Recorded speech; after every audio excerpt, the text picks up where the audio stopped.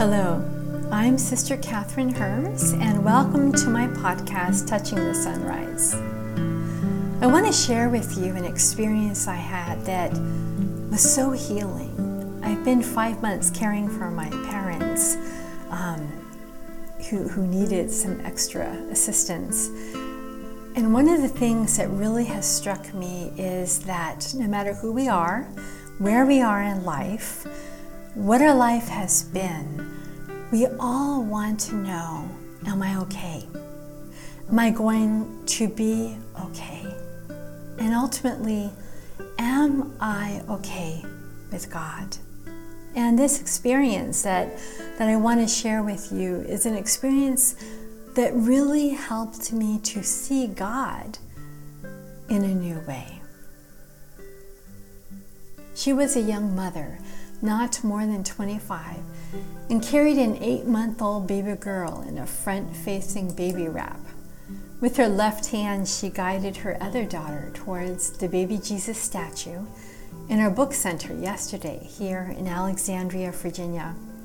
It was our annual Baby Jesus party, and families were arriving all day to take their pictures with baby Jesus and find books that would feed their spirits. As an aside, I heard there's a shortage of Santas this year, but all the children yesterday could definitely hear Jesus calling them, "Let the children come to me." So many beautiful families yesterday, but while I took a few moments to sit down, it was through this woman that God granted me such a moment of grace. As she and her little family left baby Jesus, it was the older daughter, maybe about 2 years of age, who began to cry. Mom dropped down to her knees and put her arm around her daughter and said, "It's okay." Then she let her cry, if that's what she needed to do, assuring her every now and then over the next 4 minutes or so that her tears were okay, gently trying to guess what might be causing her distress. As we gather near Jesus this Christmas season, we all have moments of tears, wistful memories of what could have been, empty places in our hearts and at our tables. We, like the little girl, sometimes shed tears and are unable to explain exactly what they mean or what it is we need. God, like this good mother, says to you, it's okay to cry. God wraps his arms around you, kneels down to look you right in the eye, and whispers, it's okay to feel the way you do. In a season where we are told we should be happy and nostalgic and romantic and excitedly anticipating sleigh rides over the mountains and through the woods to grandmother's house we go, it's more than okay if your heart also carries a weight that is tearing open the veil to eternity, from whence comes the dawn from on high. So here are 3 things you can do if, along with the sentiments of the season, you also find yourself shedding invisible tears. First, give yourself the gift of Christmas alone time just once. Eat your breakfast early one morning in front of your Christmas tree or creche, and just let everything be. Let the season soak in spiritually and emotionally. Let time pass without plans and alarms and getting ready for the next things to be done. No carols, no seasonal expectations, no putting yourself aside to make Christmas happen for someone else. Just as it takes time and a type of protection from competing stimuli for short-term memories to convert into long-term memories, I believe it takes time and sacred quiet space for our experiences and feelings to sink into our spiritual consciousness and formatively shape who God is creating us to be. Second, do something Christmassy with family or friends that doesn't involve any preparation. This afternoon I walked down to the waterfront here in Old Town at the end of King Street The river walk was a quiet place where I enjoyed the families who were out for the day. As I started back up King Street, though, I spontaneously called my dad just to say hi. A street musician was playing Christmas music on the saxophone, and he so uplifted my heart. I needed to share it with someone else. Share what uplifts your heart with someone else, or go along with their fun just for a few hours. And 3, keep your Bible handy and dwell a bit on the passage from the prophet Baruch that I'm going to read. And it's from chapter 5. You can easily find it. If you have a designated prayer time like a turn for Eucharistic adoration, great. But just reading a few verses before you get out of bed each morning or during a coffee break will work just as well. As you read it, pay attention to the feelings this passage arouses in you. Any memories, hopes, and dreams. Pray this passage with a spirit of gratitude. In fact, we'll pray it now together. Close your eyes and allow God to work in your heart as you listen to these words of the prophet Baruch. Build up, prepare the road.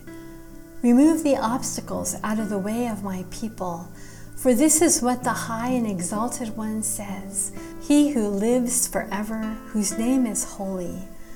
I live in a high and holy place, but also with the one who is contrite and lowly in spirit, to revive the spirit of the lowly and to revive the heart of the contrite.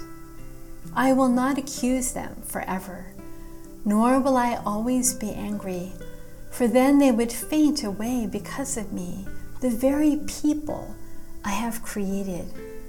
I was enraged by their sinful greed. I punished them and hid my face in anger. Yet they kept on in their willful ways. I have seen their ways, but I will heal them. I will guide them and restore comfort to Israel's mourners, creating praise on their lips. Peace, peace to those far and near, says the Lord, and I will heal them. Take off the garment of your sorrow and affliction, O Jerusalem, and put on forever the beauty of the glory from God. Put on the robe of the righteousness that comes from God. Put on your head the diadem of the glory of the everlasting. For God will show your splendor everywhere under heaven. For God will give you forevermore the name righteous peace and godly glory. Arise, O Jerusalem, stand upon the height. Look toward the east, and see your children gathered from west and east at the word of the Holy One, rejoicing that God has remembered them. For they went out from you on foot, led away by their enemies, but God will bring them back to you, carried in glory, as on a royal throne. For God has ordered that every high mountain and the everlasting hills be made low, and the valleys filled up to make level ground, so that Israel may walk safely in the glory of God. The woods and every fragrant tree have shaded Israel at God's command, for God will lead Israel with joy in the light of his glory, with the mercy and righteousness that come from him. Now I can imagine some readers might be a little worried that I seem to have moved on to Christmas when Advent is barely just half over. It is Gaudete Sunday, however, and lifting hearts that are sorrowful is the redemptive excitement of this season of Advent. At St. Mary's Basilica on Royal Street, I noticed they already had the stable up, which at first surprised me. I figured they'd be sticklers for the Advent-Christmas divide. I went up to look at it more closely, however, and the stable is populated with all the animals of the nativity scene. Just animals and a shepherd or two. After all, the place where the animals were kept would have been there before the night Jesus was born, and it would have been used for day-to-day shelter for shepherds and animals. Into that simple and humble reality, Jesus was born, a surprise guest who made our earth his home. We too, in Advent and all year through, live our simple and humble daily lives, always waiting for the exciting moment when it clicks in our heart that Jesus, who has already come, is here with us, with me, right now. So perhaps instead of keeping the Advent-Christmas divide so strictly this year, your heart might rejoice in the comfort the Redeemer came to bring you, and give it as many days as you can to let it soak in. There is nothing more urgent for our hearts and our world to know than this Advent Christmas promise. Through Christ our Redeemer, God has history under his powerful love.